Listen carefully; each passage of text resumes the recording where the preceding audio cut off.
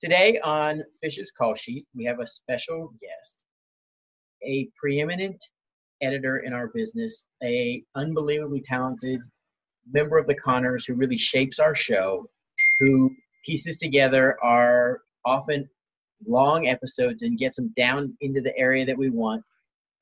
Multiple Emmy-nominated Brian Schnuckel is here to share the back and behind the scenes of editing and give me some tricks of the trade and make me up my game.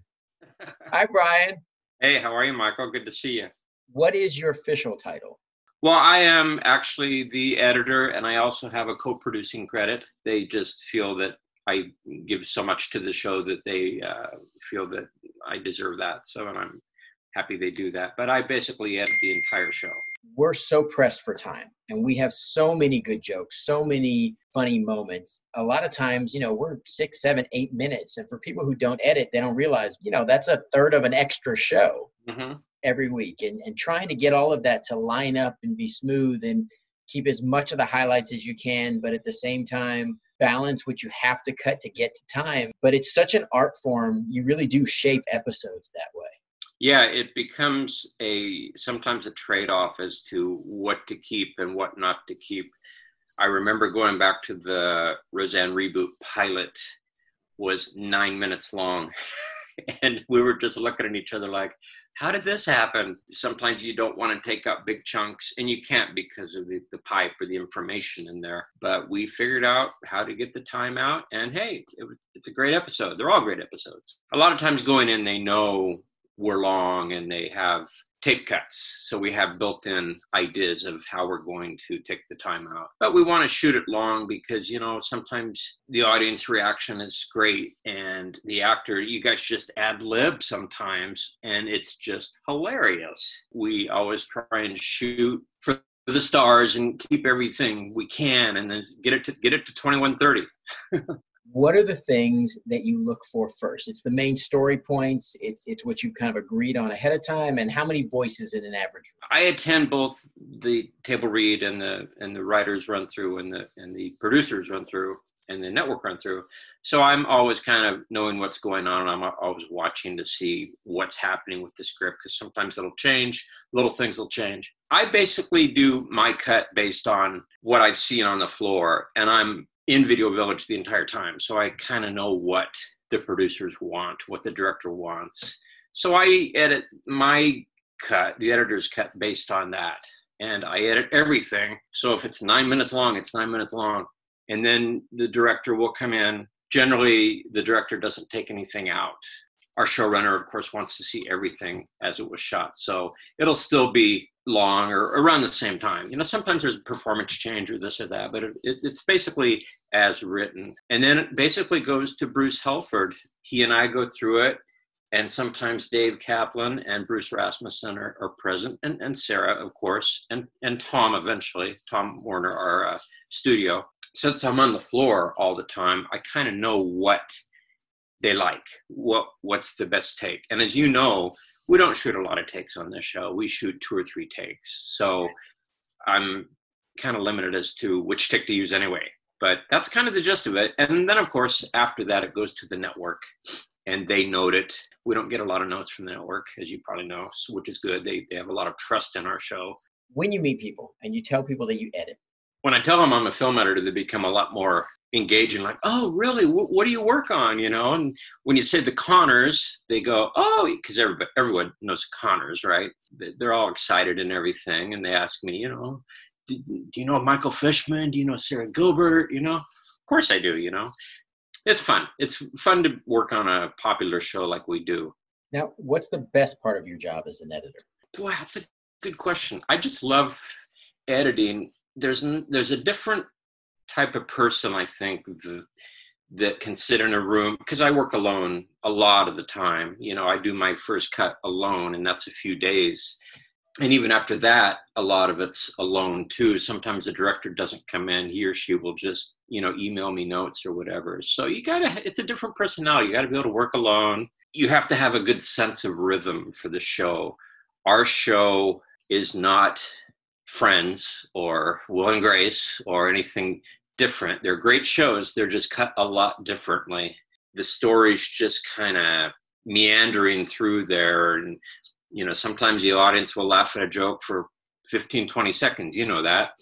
And you just cut around the room for reactions. And you guys are always giving me great reactions. So it's nice to have a show that gives you that rather than bang, bang, bang, cut, cut, cut. We let the show kind of breathe and form its own rhythm, basically. What's the greatest gift as an editor? Reactions around a room? Is it the way it's shot? What are the things as an editor where you're like, yes, thank you for giving me this? It's a little bit of everything, but I would say reactions around the room really help a lot. You guys are really good about staying, what we say, in the scene. When you're editing, you want to cut to a reaction of someone and you can see that they're thinking of their next line. Yeah, they're plotting their next move as opposed to enjoying the moment. And you need that dog head turn, or you just need something that lets you know that they're on board with whatever actor that they're talking to has just said. So it's always good to realize that two of the cameras are probably on you as a reacting actor. So you got to give us something. I'm a firm believer, especially I love with multicam in particular. Yeah. There's something special about in comedy, the interaction of the room, because in families, right, half of what happens or most incidents start with something unsaid. Correct. And so I think being able to share that moment. So I'm always a big proponent of, hear everything everybody says in the room. Take in what that means. What does it mean for your character? But what does it mean for the family? What does it mean for the environment? So I'm always trying to make sure you stay engaged. And there's a lot of people, especially people who come purely from procedural dramas or movies where they do mostly their coverage one at a time, meaning they shoot their part and then the other part. And they may not even be in the same room with the other main actor most of the time. It's harder, yes. Yeah. And they get distant sometimes because they're not used to expressing that muscle all the time or staying through everything. And like you said, you can see them thinking about what they're supposed to say next. Right. And as you know, we shoot one take usually to the end. And if there's a problem with camera or an actor misses a line or there's a bad sound effect, we'll just plow through it. We don't want to take you guys out of the scene. We'll go back and do another take if we need to. Sometimes we don't need to. Sometimes, I'm in Video Village all the time, so I know what I can edit around and what I need to reshoot. But even then, we usually don't do short pickups. We give you guys enough time before what I need to get into the scene so that it doesn't look like, that looks like a pickup. I mean, I don't know if people notice that, but we do, right? I do. Yeah, I know but we probably watch slightly different. I do think, part of hopefully doing this, but also just in general, is I think our audiences are becoming so much more aware and they're so much more well-educated because a lot of people shoot stuff now. A lot of people are posting things online or making clips. So I think they're starting to understand the way those jumps and cuts kind of work. Right. It's great having a live audience there because you guys really feed off that, I know. It's a different experience. You can raise the level, but also you get to challenge yourself. And especially when you do more than one take, it's a chance to either do something different or really play or heighten or ride that wave of the timing. And that's the thing. The timing changes one take to another. And that also plays a different game with you for editing from timing and maybe perspective or which camera angles you may go to. Right. I see you guys, you do something in the first take and you thought maybe the audience will react to that, maybe they won't. And they do. And then you go, well, I could step it up a notch and do something even bigger than that. And then the audience just roars, right? And then I have to figure out how to get to the next take, right? Sometimes it's not that easy. Once you have one good one, kind of already that's in the can and we have that, then you're kind of free to play as much as you want. And that's a lot of times where the really fun stuff happens. Oh, yeah, definitely. We sometimes have a physical show and you guys just take it and just roll with it. I mean, I remember Laurie Metcalf when she was doing the routine from her high school with the broom and she was twirling the thing and everything. And the first take was good, but then the second take, she added a couple more twists to that, and it was just, we were all roaring. It was crazy funny. Well, and with Lori, it's funny because we kind of egg her on from the standpoint of, she's like, did I go too far? We're like, no, add more, go more, do bigger, right? I don't know that she could go too far. I think everyone's so used to her that what is too much with her, right? Right. As an editor, what's the hardest part? Wow. I don't know. I would have to say the hardest part is deciding what to take out and what to leave, because I do have input into that too. Generally, Bruce Helford and I go through the show, and let's say it's 6 minutes long, and we'll do a pass, and we'll take 4 of that out, whatever, 5, somewhere in there. We get it down to where it's more manageable. And then I go through the show, and I look for couplets to take out, air to take out, or this and that, and I make myself a little sheet of lines. As you know, our script is numbered, so I do everything by numbers. And then Bruce will come back in. It depends on how much time he has, but sometimes we'll sit and watch the whole thing, or sometimes he'll say, so what do you think, And I just step through these things and go, we could take this out, cut to a reaction of a fishman, and do this, yada, yada. There's 14 seconds, or we could do this. And usually he's, a lot of times he's agreeable. Sometimes it just depends on how close he is to the script, who wrote it. So we get the time out, and then he usually gets me within 10 or 15 seconds. And then I can just take that time out. I don't even need anybody to help me do that. I just go ahead and tighten the show a little here and there, and it's imperceivable what I do. So I think that's the hardest part.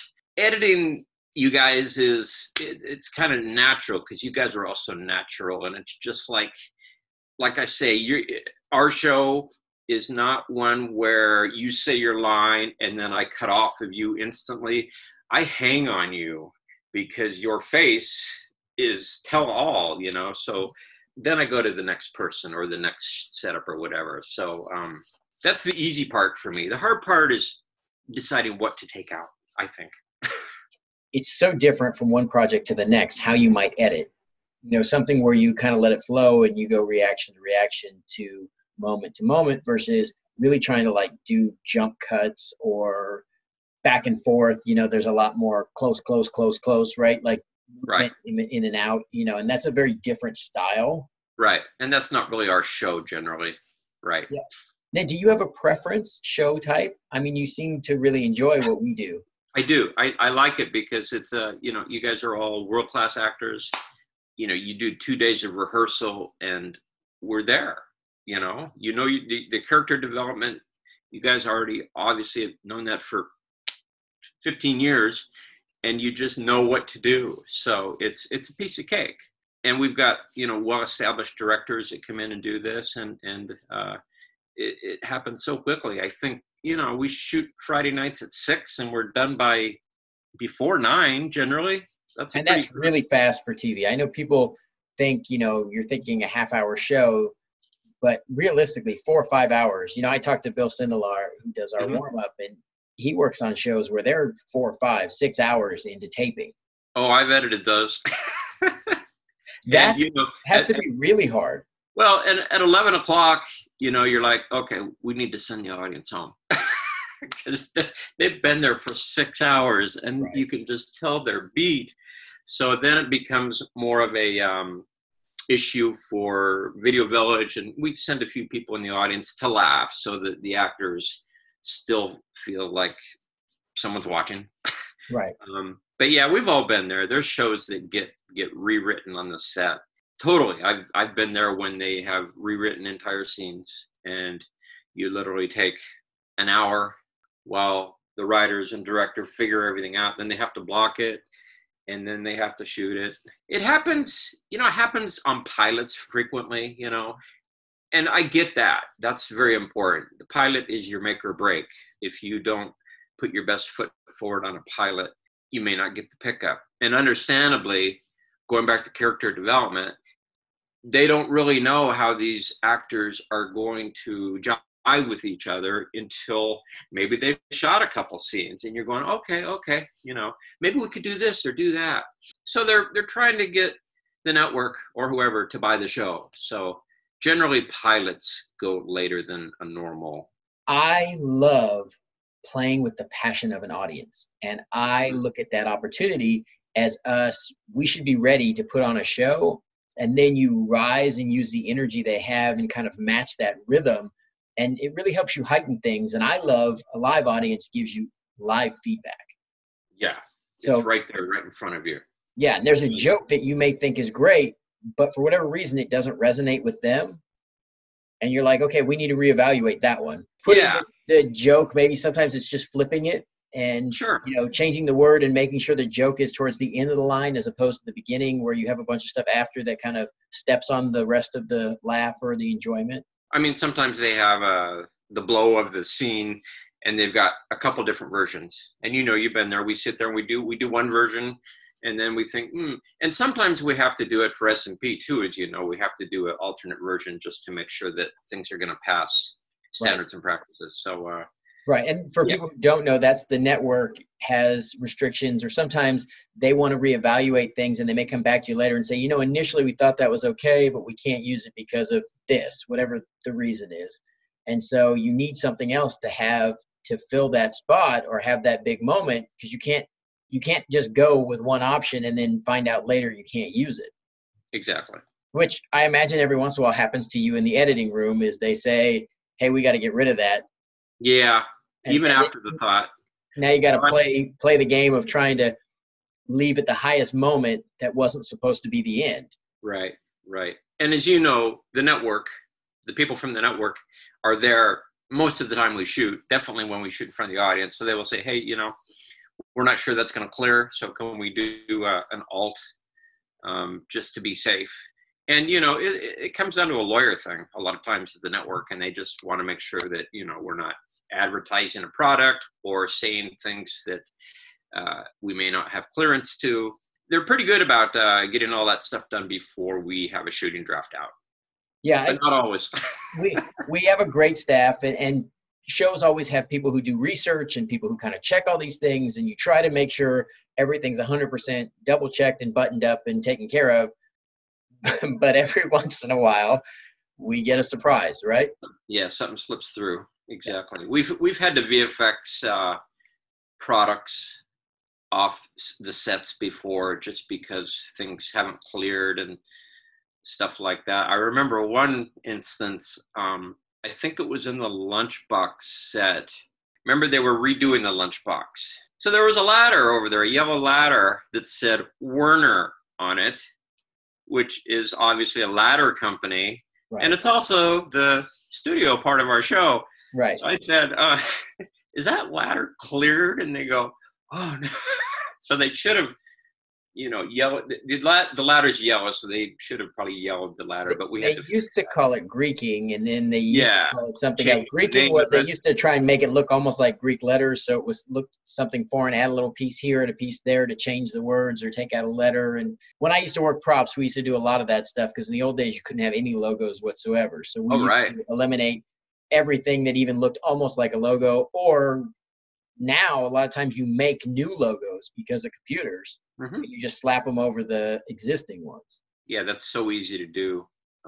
It doesn't happen very often, but I think it's kind of funny when something slips through like that because, there's so much in these sets that you got to think about. And your eyes are drawn to you guys for the most part, not like the flower in the background and your monster back there. And yeah, Godzilla's right behind you, and you've got a pyramid of. So that's not really a pyramid, but obelisk. Yeah, there you go. I mix up what I have in the room. The room's kind of simple, but Godzilla's from the original show. So right, I remember that. Yeah, that's awesome. Are you doing all the editing yourself? I'm doing everything. Everything from inviting people on to tracking down guests to keeping track of paperwork to editing and going through all the pieces and doing everything. I'm a one-stop shop, and it's a lot of fun. It's my passion. I love and admire the people that I work with and just how many amazing, gifted artists I get to work with on a daily basis. And so I want to celebrate the people that don't always get the love they deserve.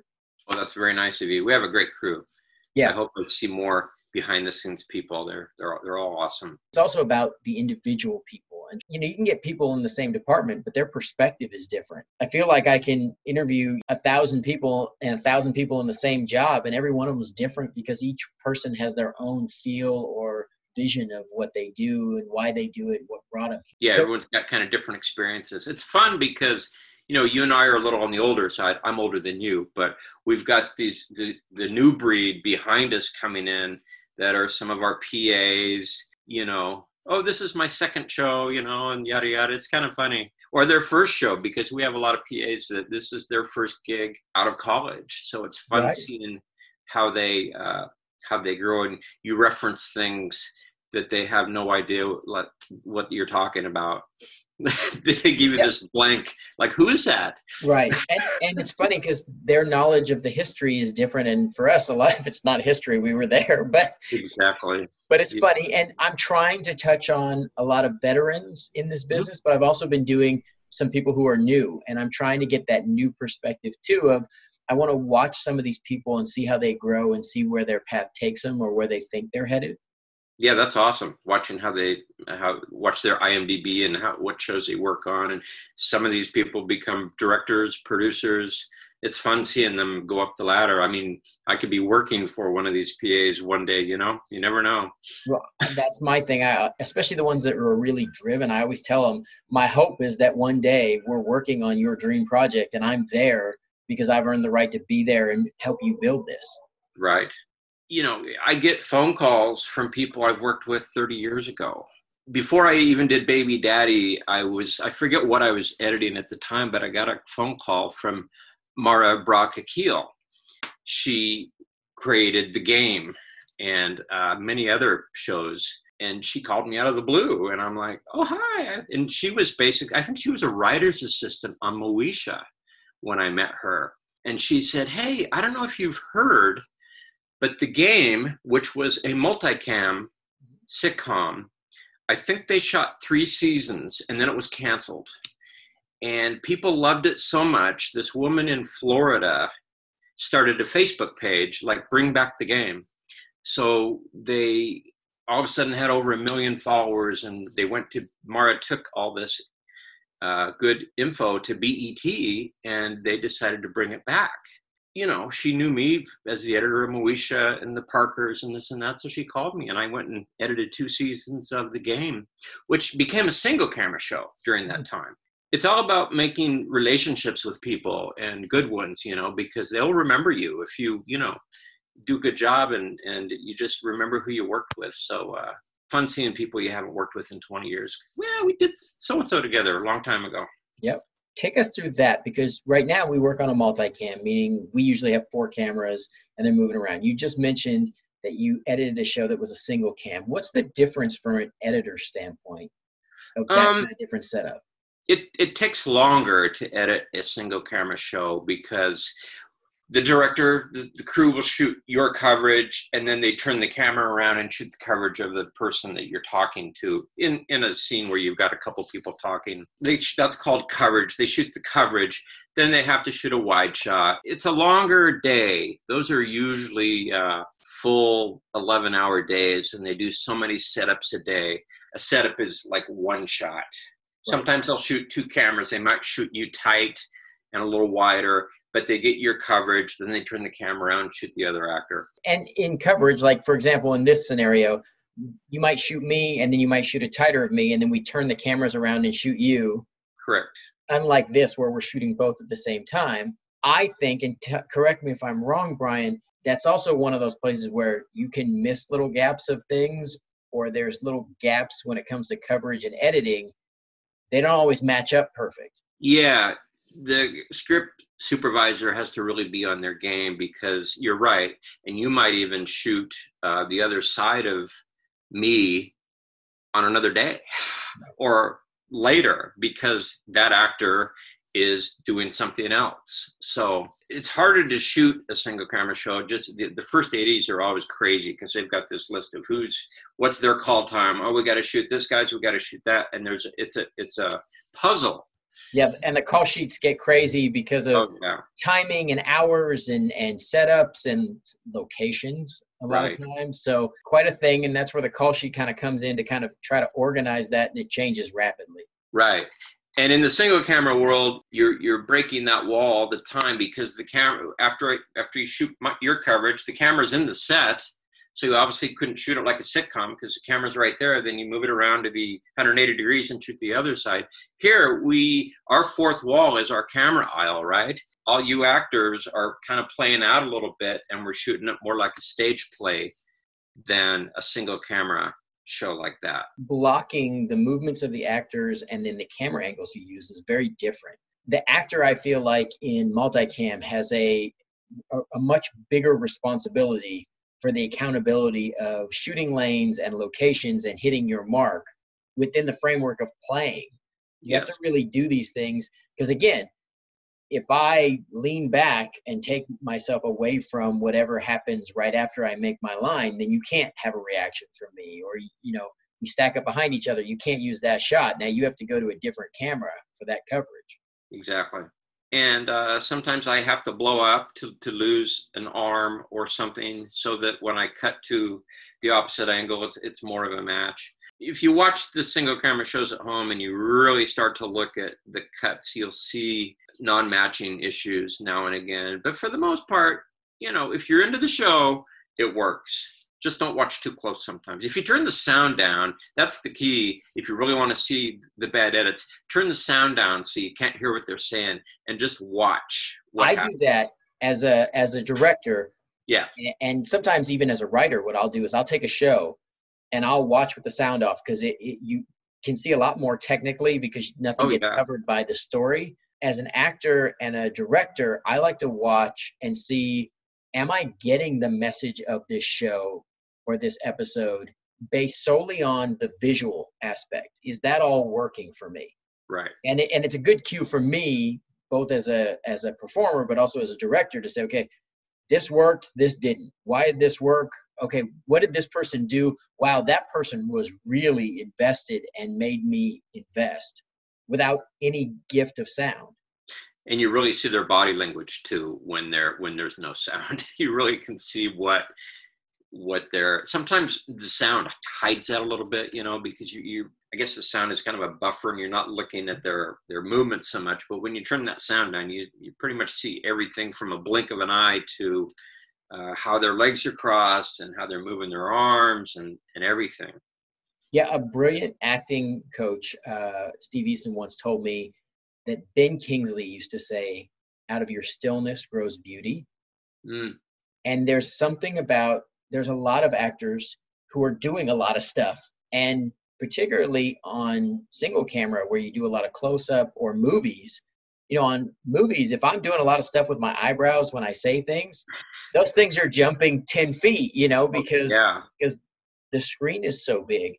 Right. So there's a lot of subtlety to knowing when to play big, knowing when to be simple. Staying still. Just let your face be your reaction. Sometimes is the best thing. Especially really deep moments. As an actor, as a director, and that's why they say, when you go in close, you really see the depth of a performer, because you got to see, is it happening in the eyes? Is it happening on their face? Because it's at that point, it's not a lot of movement. It's looking deeply into the camera and trying to tell the most authentic truth. Exactly. Yeah, that makes for the best stories. I always try and cut around eyes. You want your eye lines are very important. When you've looked at her long enough and what she's pulling out of your eyes, you just have to. I swim those cut points around quite a bit. Sometimes I even open them up a little bit if I need to create a little more of a moment. Eyes are very important. Take us through that as an editor, right? Of pulling in to kind of get rid of something in a frame, or pulling back and kind of blowing it all up to get a different perspective. And then do you try to, I know a lot of times the director's job is to frame kind of the shot itself, but you can reframe shots. Yeah. We shoot our show in 2K, which gives me a pretty liberal amount of room to blow up. I can blow up shots They say 50%. I usually don't go that far, but sometimes I'll tighten something up 20, 30%. If you've got a little too much air over here on your left side, I can move that over a little bit. Sometimes the cameramen, and it's not their fault, they're shooting through a doorway or there's a prop there or something. And I know all our cameramen really well, and they know that I would rather them just leave it there and I'll fix it rather than them trying to. Our show happens so quickly, as you know, there's not time to stop and readjust everything because the joke will be gone. The audience is roaring. So our cameramen they're the best in the business, and they will stop. If there's a piece of door or something that I'm going to get rid of, they know not to just tighten past it. They know that I'll fix it in post, basically. Yeah, we do that. We do that frequently. We'll take booms out, but I've always got that 20, 30, 40% area to reframe. I can't edit what we don't have, so I can't back that out. Like if there's a flower pot over here, I can't add that in. Right. You actually can, but you actually can add more set space if you think about it, and a way to do it. You could go back and reshoot something and add things, and it's done. We get most everything in a couple takes. Very little blowing up or anything. A little bit here and there for the most part, but it is what it is. It's a stage play. Well, we shoot our show fairly on the wide side. We're not one of these shows that goes really tight. Where's my face? Like right there. Right. We're kind of like what you and I are seeing right now. A lot of times, just because of body language, we'll shoot cowboys. A close-up in our show is kind of here to here, right? Yeah, not real tight. Not real tight. It's kind of chest to head, right? Yeah.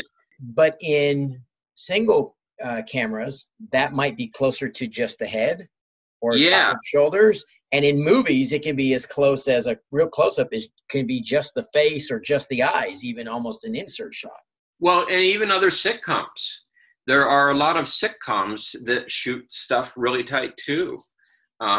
We're just not one of those shows. Full cowboy being shins up, but we do a lot of waist up. Yeah. A lot of where we're seated next to each other and 2 shots, 50-50 shots. Yeah. And then we do a lot of shin up, full cowboy, where, and that term kind of comes from in the old days. That was how they matched up the size of people. A lot of times was you didn't shoot the floor because some people were walking on ramps and, and cowboy boots, or some people were in boots and some people weren't. Right. Because cowboy boots. There's marks all over the place down there too, right? Yes. And all kinds of stuff on the ground, or, there's lots of stories in the old movies. A lot of times the main actors were very short and a lot of the women were very tall to give them that real long, elegant appearance. Mm-hmm. And there would be trenches dug so that the female actress could go into the trench so that the male actor could look bigger as they went across the screen. Walking by, right. Yeah, and then you got to shoot them cowboy so that they both look like it matches. Exactly. Oh, yeah. We even do some of that on our show, right? Yeah. There are times because, Sarah Gilbert's not very tall. So sometimes we need to get her up so that, Well, I know as a kid, I was on the shorter side. So the first time going through, there was lots of times where if I had a really important scene, the adult was either seated or we moved to a position where they became seated so that we were more face on face. Right. We had more of an even playing field. Especially when you're at the kitchen table. Yes. And you're talking to John Goodman. He's a big guy. So right. You're here. So you have to be like on an apple box or something to get you up a couple inches? Yeah. We used to use phone books like people would use in their home all the time. It's funny. And now I'm so much taller than most of the people, with the exception of John, that there are times that they ask me to kind of either shrink it down or to, right. I play a lot of stuff seated now to try and keep me from being too ominous or too big a presence in the room sometimes. Right. Yeah, you've gotten a lot bigger than you were, that's for sure. Yeah. You talked about blowing it up. I mean, that's where resolutions come in, right? Yes. The 4 networks that are the original networks, especially ABC, does not require us to air in 2K even, we do that. I requested that so that I could do the blow-ups, because when we did the Roseanne reboot, we shot just in HD, which is not as high a resolution. And there were times, I mean, sometimes I have to lose an actor. I have to, where am I here? I have to literally take out a third of the screen. Right. That's a pretty big blow-up. You know, again, when we're having to take 8-9 minutes out of a show, it becomes difficult, and sometimes you need to either bring in an actor early or get an actor out early or something. So it requires doing that. So even though our show does not air in 2K, I requested that so that I would have more latitude. Netflix requires everything to be shot in 4K. And I think they do that just for shelf life. And I think their shows do actually air in 4K. The networks are not really so concerned about that. And 2K looks pretty good for the most part, unless you're going to blow something really up or look at it on a screen. For people, you know, maybe at home, people who don't really understand, is it's about pixels and space. And what it really becomes is how fine are the edges of things, because what happens as you start to raise things and blow things out is your proportions, your edges, the contrast starts to disappear, and you start to kind of bleed out, and it looks kind of washed out and grainy. Right. You know, broadcast television has shifted so rapidly in the last, 15 years or so. You know, when we went to digital cable, we jumped, and then we went to high definition, and now with televisions jumping to 4K, you know, a lot of the stuff that people shoot is still below 2K. 2K is actually on the higher end. Yes, it is. HD is basically the entry level high definition standard, and there's a lot still shot in that. I mean, I'm sure in some smaller markets they're still shooting NTSC somewhere just so they can get stuff on the web and stuff like that. And that's the problem with the Roseanne reboot, the old Roseannes, is they were all shot NTSC because that's all we had at the time. And now we have to blow them. And that's a 4:3 picture ratio. Right. And now we have to make that into a 16:9 picture ratio. Right. So you lose a lot of content, and you get these big, it's like now we have those extra close-ups. Yes. But they're awkwardly shaped because they were never intended that way. Exactly. How long have you been in the business, Brian? Since high school. I started working at the local TV station in Idaho Falls, Idaho. I ran camera and the videotape machines. Our videotape machines were 2-inch quad machines. The videotape running through the heads was actually 2 inches wide, and these machines took up the back of a pickup truck. And we had 3 videotape machines for the entire TV station. All the news film was news film. So there was no 3/4 inch at the time. Wow. There was no 1 inch. There was 3 quad machines and film. Think way ahead of how we were going to use these 3 videotape machines during newscasts. I would put all the news stories, I would dub them all onto 1 quad reel. So they were all in order. And then the other 2 machines were used for commercials. So I was behind the technical director and the director in another room, and I had a script in front of me of what the next order was. So I would queue up the commercials, and that required, after 1 commercial break ran, you had to rewind them, put them back on the shelf, and load the next ones. And then the other 3rd machine had all the news and sports stories on it, and those would roll too. And all these machines needed a 7-second pre-roll. In other words, the technical director rolled the machine, and 7 seconds later, he was able to cut to it because it took that much time for the machines to lock up. So it was a whole different world back then. It's crazy, right? Because now your cell phone runs things faster than that. It's crazy. I mean, I remember the first time, we were on those big tapes, right? They were, they look like giant VHS tapes almost. And other people were shooting on film. I'm actually, one of the probably younger guys who knows how to load film through a camera and track it all down and check the gate and do all these things. Back in those days, editing was such a fine art because you were literally either combining old film or you were running 2 things and running them to blend them together to record them into a new And I remember putting, during the newscast, there would be a car accident or something would happen, and they would bring the film back, and our processor was in the basement, and you were literally putting the film up while it was still wet, so that you could get it on the air at the end of the 10 o'clock news that night. I had so much gunk on my hands. They'd say, Brian, you got to go load the projector. It's coming up from the processor right now. And the guy named LeVar would hand me the film, and I'm still, wet, and I'm throwing it on there and try to feed it through, make sure you don't miss anything, right? Like crazy days back then, let me tell you. Well, and 7-second delays may not sound like a lot, but when you're doing a show like that, 7 seconds can be an eternity. I got to work at a time period where we still had delays and things like that, because it's a good skill. So when things go wrong now in a digital age, it's way easier to handle. And after I graduated high school, I moved to Boise, Idaho, and went to BSU, Boise State University. So my shift was 10 p.m. to 6 a.m. It was graveyard.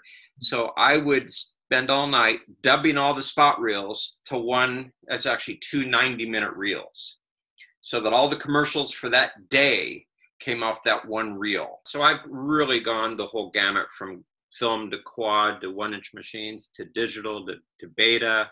I actually directed television news in Boise. We would have to count down the reporter to the story.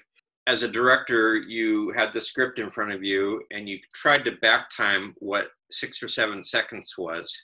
So you'd roll the tape machine, and then the floor director would be counting down to the anchor as to when we could cut to the story. So you prayed that was within a second or two of each other. Now it's instant. One of my duties when I was a cameraman originally in 1975 was one of the cameramen had to, before the newscast, drive to the airport, pick up the weather charts, which were printed on a fax-looking thermal machine, I forget what it was called, and drive back. And then we would shoot those on our third camera, and like you say, green screen them behind our weather guy. What was your dream coming into the business? I got it. I'd always been interested in, 1/4-inch audio recording, because my dad did that growing up. And I was kind of one of those technical nerdy guys, And I was in the band in junior high, and the band director knew that I liked that. So he put me in charge of recording.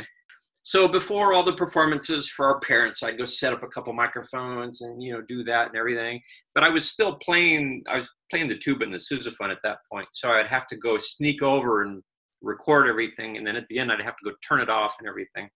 I got a job at the auditorium when I went to Idaho Falls High School, running lights and sound for our theater performances, and also for the shows that came to the theater through the city.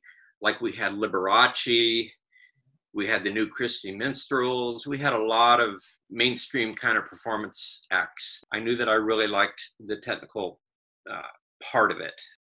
I always knew that I wanted to do something. I directed television news for probably, 5-6 years, the 6 o'clock and 10 o'clock news, all the Boise State football, basketball games. We went on the road. As you know, directing is quite stressful at times. I eventually moved to Sacramento. CMX editing, which I'm sure you know what that is. Yeah. CMX editing is the predecessor to the computer editing. CMX editing is computer assisted editing, where the computer triggers the tape machines to run in sync with each other, trigger the switcher and everything. To kind of overlap. And in those days, you used to hit the switches to go back and forth and decide what was really live, essentially, right? Yeah. You would have you could set up the editor to trigger your switcher to do things, or you could do it manually. But all the tape machines would run in sync with each other, so you could recreate an edit if you needed to. And then in the 90s, of course, companies like Lightworks and Avid came to the forefront, and that's what we're editing on now. Now, are you using Avid, right? We use Avid for the show. We use Avid Media Composer to do the editing for the show, correct? Really 3 or 4 different editors out there. There's Adobe Premiere. There's obviously Final Cut Pro, which I've edited a couple shows on in the past. I prefer Avid because I've just known it so long. it's like second nature to me. So there's about 5 or 6 different high-end editing companies out there. Things that used to take a lot of time. Now you're like, this is easy. Yeah. You know, I hear people complaining. It's funny. I might be the one person who doesn't complain crazy about like render times or how long it takes to cut some of these things. Because I'm like, you have no idea. We used to like start the machine and go home and then come back the next day. Do it overnight. Yeah. And hope it was done. Oh yeah. Those were the days, huh? For people that don't know, we shoot the show with 4 or even 5 cameras. We shot a lot of 5 camera stuff this last season. And then the computer syncs everything up by time code, and I watch it exactly as it was shot with 4 or 5 cameras. Yeah, some software will crash trying to run 5 streams of DNX 175, which is a codec we added in at the same time, is taxing on computers. So we don't use the latest version of the software. We use something that everyone in town has been using, and we know it's solid. Our turnaround from when we shoot it to when it goes on the air is maybe 3 weeks on average, sometimes 4 weeks, but often it's less. And also to mention, we shoot our show Friday nights at 6, and there's been a couple times where we have shot a scene for playback at 4 o'clock or 3:30 to 4 o'clock. And then everyone goes to eat, and my assistant Ray and I start digitizing, editing, and everything. And we get the producers over to look at it like 5, and then we tweak it and this and that, and it's ready to go. You get it. We talked about how many people kind of take a look at it, but you know, all of those approvals, and then it has to go to the network, and all these approvals have to happen in sequential order, essentially. True. And they have to happen after every episode. But meanwhile, you have other episodes that you're still working on, or that you may have to go back and adjust something, or we had to reshoot a few things. Not so much this last season, but the season before, we reshot to reshape certain shows from early in the season, especially Separation of Church and Dan. You know that. Yeah, we shot that church scene over again. Yeah, outside then inside, right? Yeah, we shot the outside on location. Right. And we didn't like the way that looked in comparison to everything else. And then the tone of the show changed because it was a lot more in the church and some of that stuff. And then we shifted it to more in the garage and more conversations between Dan and his daughters. And so that shift required real short notice, real quick shifting and re-editing. Yeah.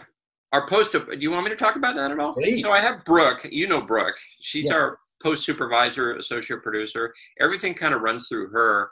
She's got a master schedule of when I need to have things done so that we can hit the air.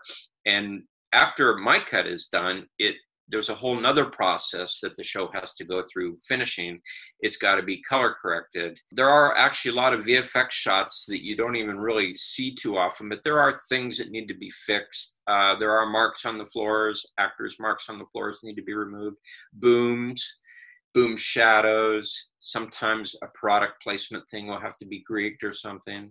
Sometimes we even have to do things to people's faces. It's not common, but every once in a while there's something we want to clean up here or there just to make something look smoother. So that can take a couple days. And then it goes into the sound mix. It takes a couple days. It takes a day of prep just to get it ready to go over to Charlie McDaniel. So that's our process. And then, of course, there's more deliverables, closed captioning. It goes through the whole gamut. There's a lot more to Meets the Eye than just, here's the show. There's many versions of it. There's streaming versions of it. There's the version that goes to ABC for air. There's promo versions that we have to output ahead of time, but they have to have something to promote so that they know what's coming on in 3 weeks, 2 weeks, whatever.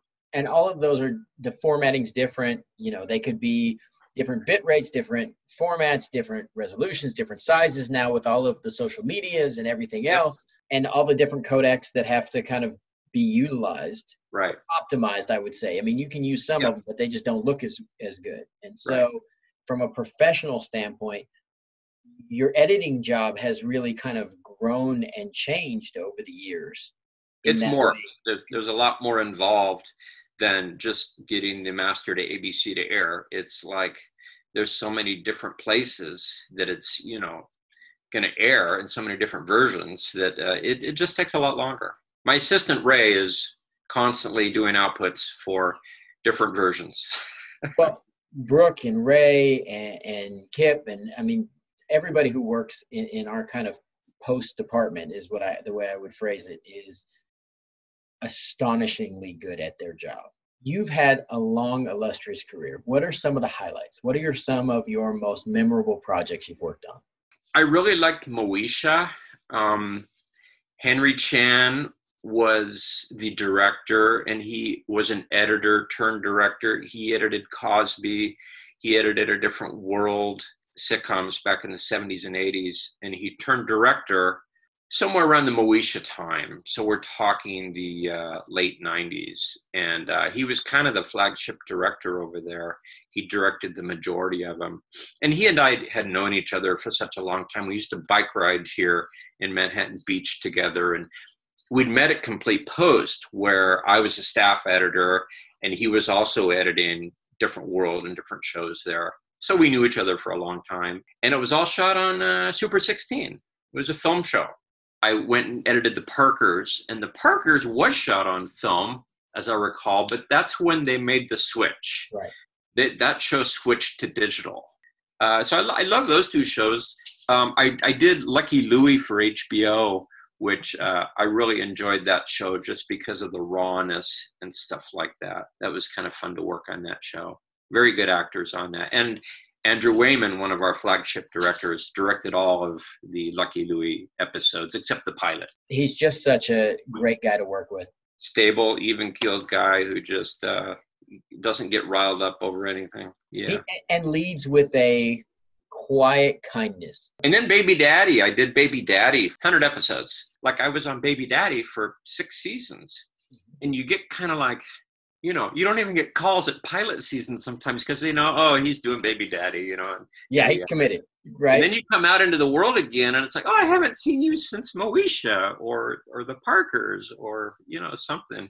It's fun seeing people all over again. And as you know, there's what, 5 big sound stages in Hollywood. There's Warner Brothers, there's Radford, there's Paramount, there's Sony and Fox. So right. People you haven't worked with are stuck on those lots for however many seasons the show can. So you won't see people, but they're still around for years, right? You connect, right? You reconnect. So when you reconnect, you have this shared history together. Yeah. And there are stories that you really only the people who were there know, right? and you went through these experiences together. You know, I always equate it to their friends from high school or their friends from college or that first group that they all work together at a company. These are groups that stick with you. And when you get back together, you kind of fall right back into your connections. Exactly.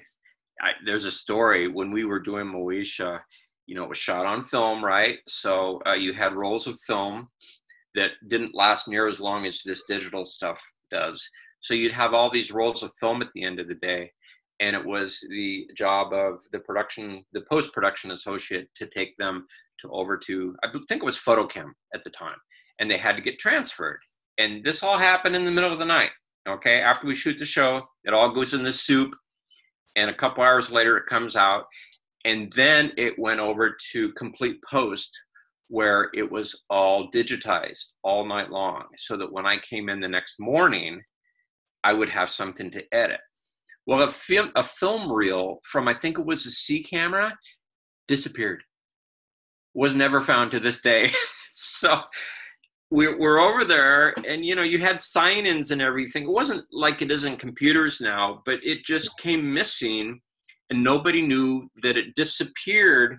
And back then, on a film roll, I forget the timing, but there were like a couple scenes on it. You know, maybe 5, 6 takes on this one piece of film. And they said, you got to see if you can edit this without that camera.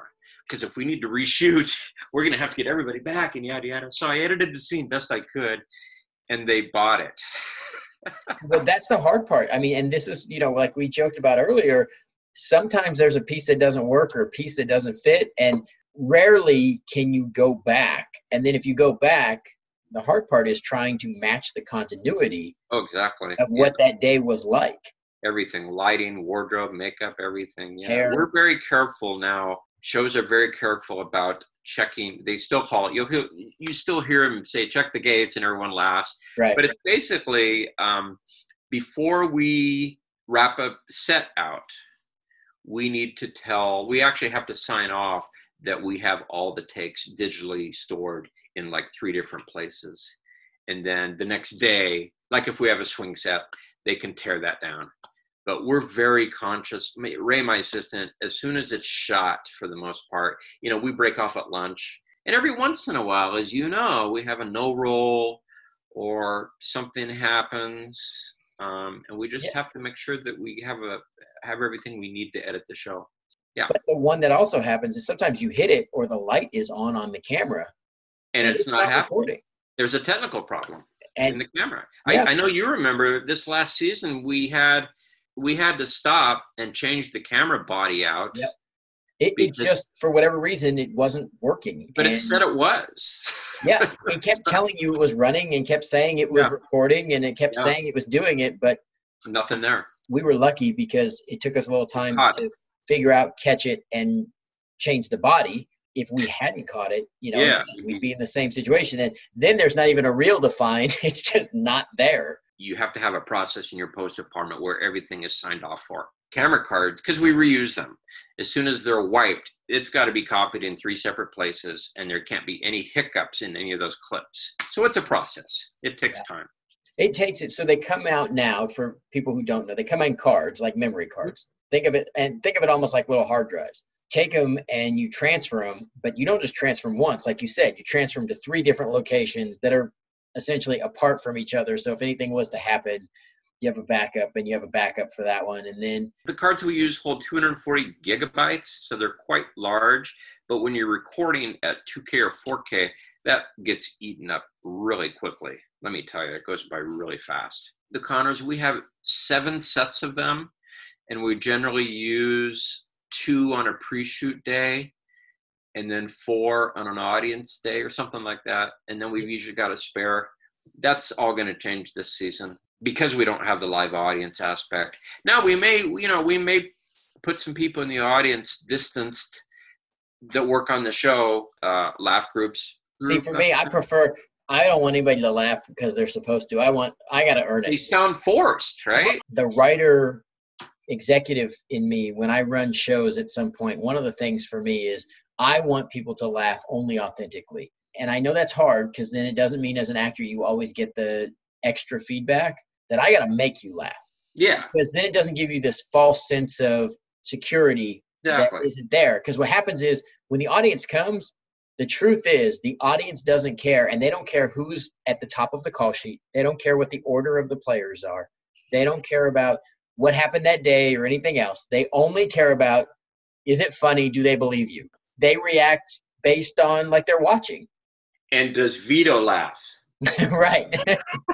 Right. Oh, man. He is right there, too. For people who don't know, Vito is our dolly cameraman, and he's usually about, 15 feet away from you at the most? Yeah. And he's got this laugh that is unmistakably Vito. But when something is funny, he just unloads. He just laughs. It's hilarious. He laughs with a joy, right? Yeah. And it's funny. People who love moments and share the laugh with you, you can tell when they're authentic. And that's the one thing I like is he's authentic with his laughs. So you get what you're really getting. Yeah. And that's the hard part. Sometimes when you tell people, especially if it's like writers, assistants, and people who are invested in the process, and you say, okay, we want you to come laugh. Like, there's people who are going to laugh at their joke. And every once in a while in a run through, it kills me because this is a behind the scenes thing is the timing will be off or someone will take an extra pause and the person knows it's their joke and they start laughing early. And I'm always like, oh, you got caught. Then Brian, what's a moment that you just couldn't wait to come home and share with your loved ones, with your family? As you know, I got nominated for an Emmy for the Connors last year. So that was kind of fun. And I think I found out from another editor texted me, and I was like, it happens early in the morning, right? Right. So I don't even think I was awake. I don't remember. My phone goes off. Congratulations. It's always kind of fun. Yeah. But and my wife also works for Disney. So they're on board with all this. They know what it's like. But one thing that Joanne and I do that we really enjoy is we try and help mentor. We'll sit down. We just had a Zoom meeting with a lovely girl yesterday who's at Santa Clara University, where Joanne went, and she's a film major. We're giving her pointers right now on what to do, even while she's still in school, look for internships.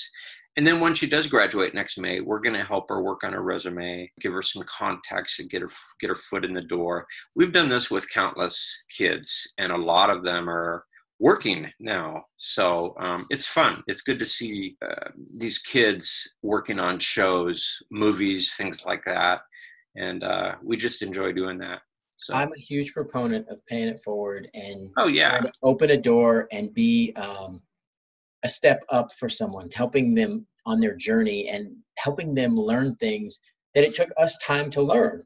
And Right. if you can give some of those people that knowledge earlier on or help guide them to empower other people, that's the gift of our experience. And I thank you. I thank you. No, it's fun. on behalf I enjoy of them it. And when you and I got into this business, it was a lot different. Circumstances have changed so much. A lot of people want a 4-year degree now, although it's not mandatory, but a lot of people do. They want you to have experience. It's just, I was never a PA. I was never even an assistant editor. I just kind of grew up editing and directing and yada, yada, and I'm here. But it's harder now. It's good to become a PA. A lot of these people, I want to produce, right? Or I want to direct. They become a PA and go, hell no, I don't want to do that. Right. Yeah, they suddenly change what their path is, and they say, it's not the area I thought. And I hope that's part of this show is I hope I'm opening the door for people to go, hey, that job sounds really interesting. Yeah, well, our PAs have pretty much full run of the stage and everything, and they go up to the sound booth and go, wow, this is so cool. I didn't even know we had a sound booth, There's so many different jobs, hair, makeup, wardrobe, prop. It's not all about producing, directing, and editing. There are so many jobs. And your path changes. Everybody's path's a little different. I do think the system is a lot more kind of regimented and organized now. So you really have to kind of find your way in. You need access. You need people to help make connections. And then it really is you show your work ethic and you earn your way. Right. But you got to have access a little bit to earn your way. Mentorship means everything. Yeah, definitely. And I know, we had a couple of groups come through this last season of kids from school, and it was so fun. I remember one group, there must have been about 20 or 30 of them, and they came in the edit bay, and I was like, well, it's a good thing I have a big edit bay, right? Right. And they were just so interesting. And then a couple of them hung back afterwards, and they said, wow, I really want to learn more about this. So I give them my email address and everything. A couple of them came to the show. It's great that we can help people do that because we're going to retire eventually, and there're going to be new people here. I want to see more female and persons of color editing. I've had quite a few assistants. The thing about sitcoms is, multicam sitcoms, there's only a handful of us, as you probably know. I would estimate there's probably 40 or 50 of us in town trying to help other people get their foot in the door and edit, spread the love a little bit, I have a group, I try to help and mentor people along the way. I actually have a couple people in mind. If you don't mind, I'll send them your direction. What is the first thing you look at on a call sheet? I never look at my name because I'm always OC. Right. On call and edit, and you're always in before whatever you're supposed to. I always look at ESU, right? I always look at ESU and just see what time we're going to be there. And then the next thing I look at is, but I want to know what time our first shot is because it's usually around, 10 or 11? Because I need to be there for that. All right. Now, what's the last thing you want to see on a call sheet? Animals, I guess. Yeah, I agree with that. That's tough because it can make for a headache. Or maybe even some babies this season because, we've been kind of through the ringer. All right. What do you love to see at craft service? Our craft service is so great. He is awesome. Snacks and fruits and vegetables. And I love an amazing job. I love the peanut butter in the celery, those little things he made. Yeah. Those are awesome. What's the thing you hate to see at craft services? That I got there too late and the food's all gone. Oh, we've all been there. Yeah. We've all been there. Yeah. No, they're pretty good on on the Connors, it seemed like we always had pretty much enough. Chance does an incredible job. Our craft services He's they're unbelievable, and he's just such a good guy. So when you make a suggestion to him, and like 2 days later, it's there. It's like, dude, really? He said, hey, yeah. take care of you, you know? Okay, Brian, how do you define success? These are hard questions. Just being happy, loving what you do, you know? I mean, I love doing this. I keep thinking retirement is, you know, a few years away, but I can't imagine that I would quit. I think I'll just end up retiring when the phone stops ringing, you know? But I just love working, love editing, you know, do it as long as I can. Well, I normally ask people, how do you measure up to your definition of success? But I'll say, nobody's going to stop calling. You are, it seems to be at the top of your game and continuing to excel. So stay as long as you like. They keep calling, I'll be there. Okay, what's the one thing you want on every set? Actually, you're going to find, you know, I want a medic there. And I'm not saying that because of the pandemic, but I'm not even in a really high risk job where I'm doing a lot of, you know, like these construction guys are crazy. The stuff they're running around, the grips, the lighting. Yep. You know, but every once in a while you do something to yourself, right? Yep. You cut yourself, or you need some Advil, or you need something.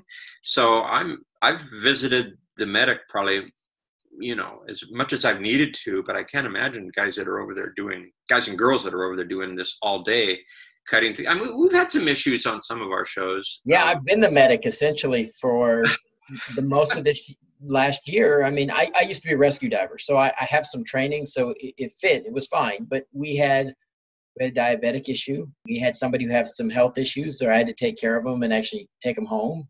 Freak things happen. You have hundreds of people working on a place all the time. Sooner or later, you know, and it's not like we're not moving anything big, heavy. There's not equipment everywhere, right? So exactly. And, you know, I mean, I agree with you. I believe a medic should be kind of standard on every set. Yeah. Well, I think we're going to see more of that this fall. Even when we're not there, they are building the sets with radio arm saws and drills, and they're on ladders and they're hanging lights, and, you know, things I used to build sets and do all these jobs, and man, do I know. And that's why I always so close to all the crew, and I'm always checking on people. And, you know, we had somebody who had just kind of a knee issue and a back issue last year, and I was kind of keeping track of them. And, you know, luckily they all kind of worked out. Yeah, people don't realize it's a really physical job, and it's easy for somebody to get hurt. Exactly. So thank you for the medics. That's for a guy that, you know, you wouldn't think would need one, but occasionally you never know, right? Right. Well, everybody needs one eventually, and that's one of those things. That's why they're so useful. It was a great answer. Okay, so what's the one thing you would eliminate from every set? Ooh, marks on the floors, because they're my nemesis, because we're always trying to paint them out, and sometimes they get forgotten and they get left or whatever, or they you know, cut them down is what they call it, to make them really small. Literally, we physically paint them out, and when arms and legs cross in front of them, you literally have to steal a piece of the floor and track it around you know, the piece of the floor that's got a red mark on it or a blue mark. It becomes painstaking. That's a brilliant answer, and it makes perfect sense. But again, only somebody who works in post would come up with that. It makes so much sense, Brian. And like, I'm thinking to myself, of course, marks, because you end up having to get rid of them. And it's like you said, it's your nemesis. Yeah, they're there. We don't always shoot that wide, but as you know, the way we enter our scenes is usually with a wide shot. Right. And when people are moving around, we go after that wide shot. And, you know, that the good thing about the Connors kitchen floor is there's generally food on it.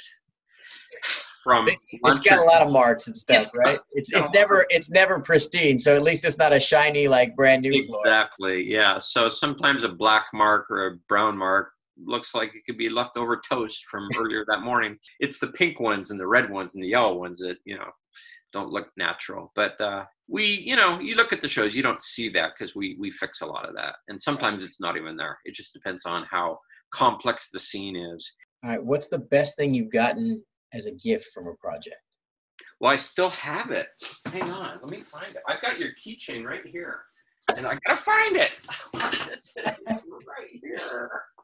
It's right here. Oh, Oh, it's right here. I can't find it. It's got my spare set of house keys on it, but you were really nice enough to give us a really nice keychain that said the Connors on it, so I have that. So thank you very much for that. Always. You didn't have to do that. No, I tried to make sure that everyone knows that they matter, that they're acknowledged, because I appreciate all the work everybody does. All right, how do you want the people who work with you to remember you? When Joanne and I help mentor people, we say, go meet everybody. Go hang out if you can and sponge off these people, because these cameramen have been doing this forever, and they've got stories and experience, and they're just great people to learn from. So I guess that's what I got to say about that. No, it's great. I mean, yeah, and I agree with you. I think people should do a better job of diving into each other and the other departments, because the better we know each other, kind of the more equipped we are to help each other or to ask each other questions and gain knowledge. And I think it just makes the production better. All right, what's the legacy you want your family to take from your life?